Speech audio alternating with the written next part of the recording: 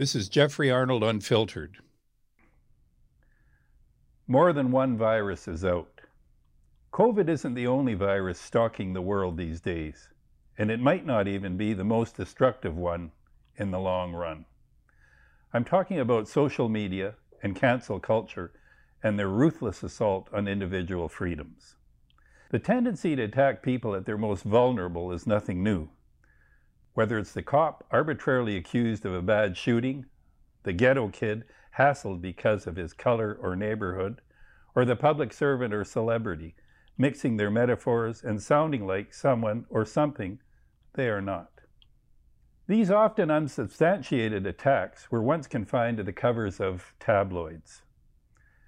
What's troubling now is the general acceptance and celebration of these as enlightened behaviors.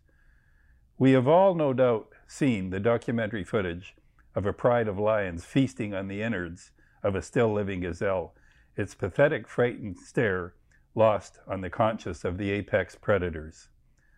This is Mother Nature at her most brutal, not an example of a woke moment. Let's get something straight. Each of us is only here for a relatively short time. We make mistakes. We do and say things that we would like to take back. Generally, we do these things in private, hopefully learn our life lessons from them, and move on with our personal integrity, somewhat bruised, but salvageable. Back in the day, we called these learning moments. Now our every move, our every statement, even our every thought, can be casually placed under the subjective, often biased microscope of social media. Political correctness is supposedly the righteous new order, our uber judge and jury.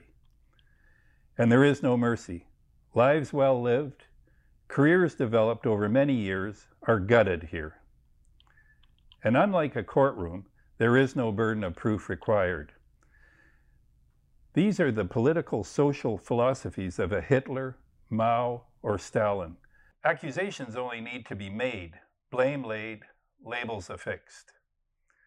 The number branded on the forearm now replaced with an electronic brand burned onto the victim from a satellite monitoring us from outer space. The name on these labels change, but the malicious intent remains the same: homophobe, racist, sexist, fascist. And they no longer even have to be shouted. Whispered will do.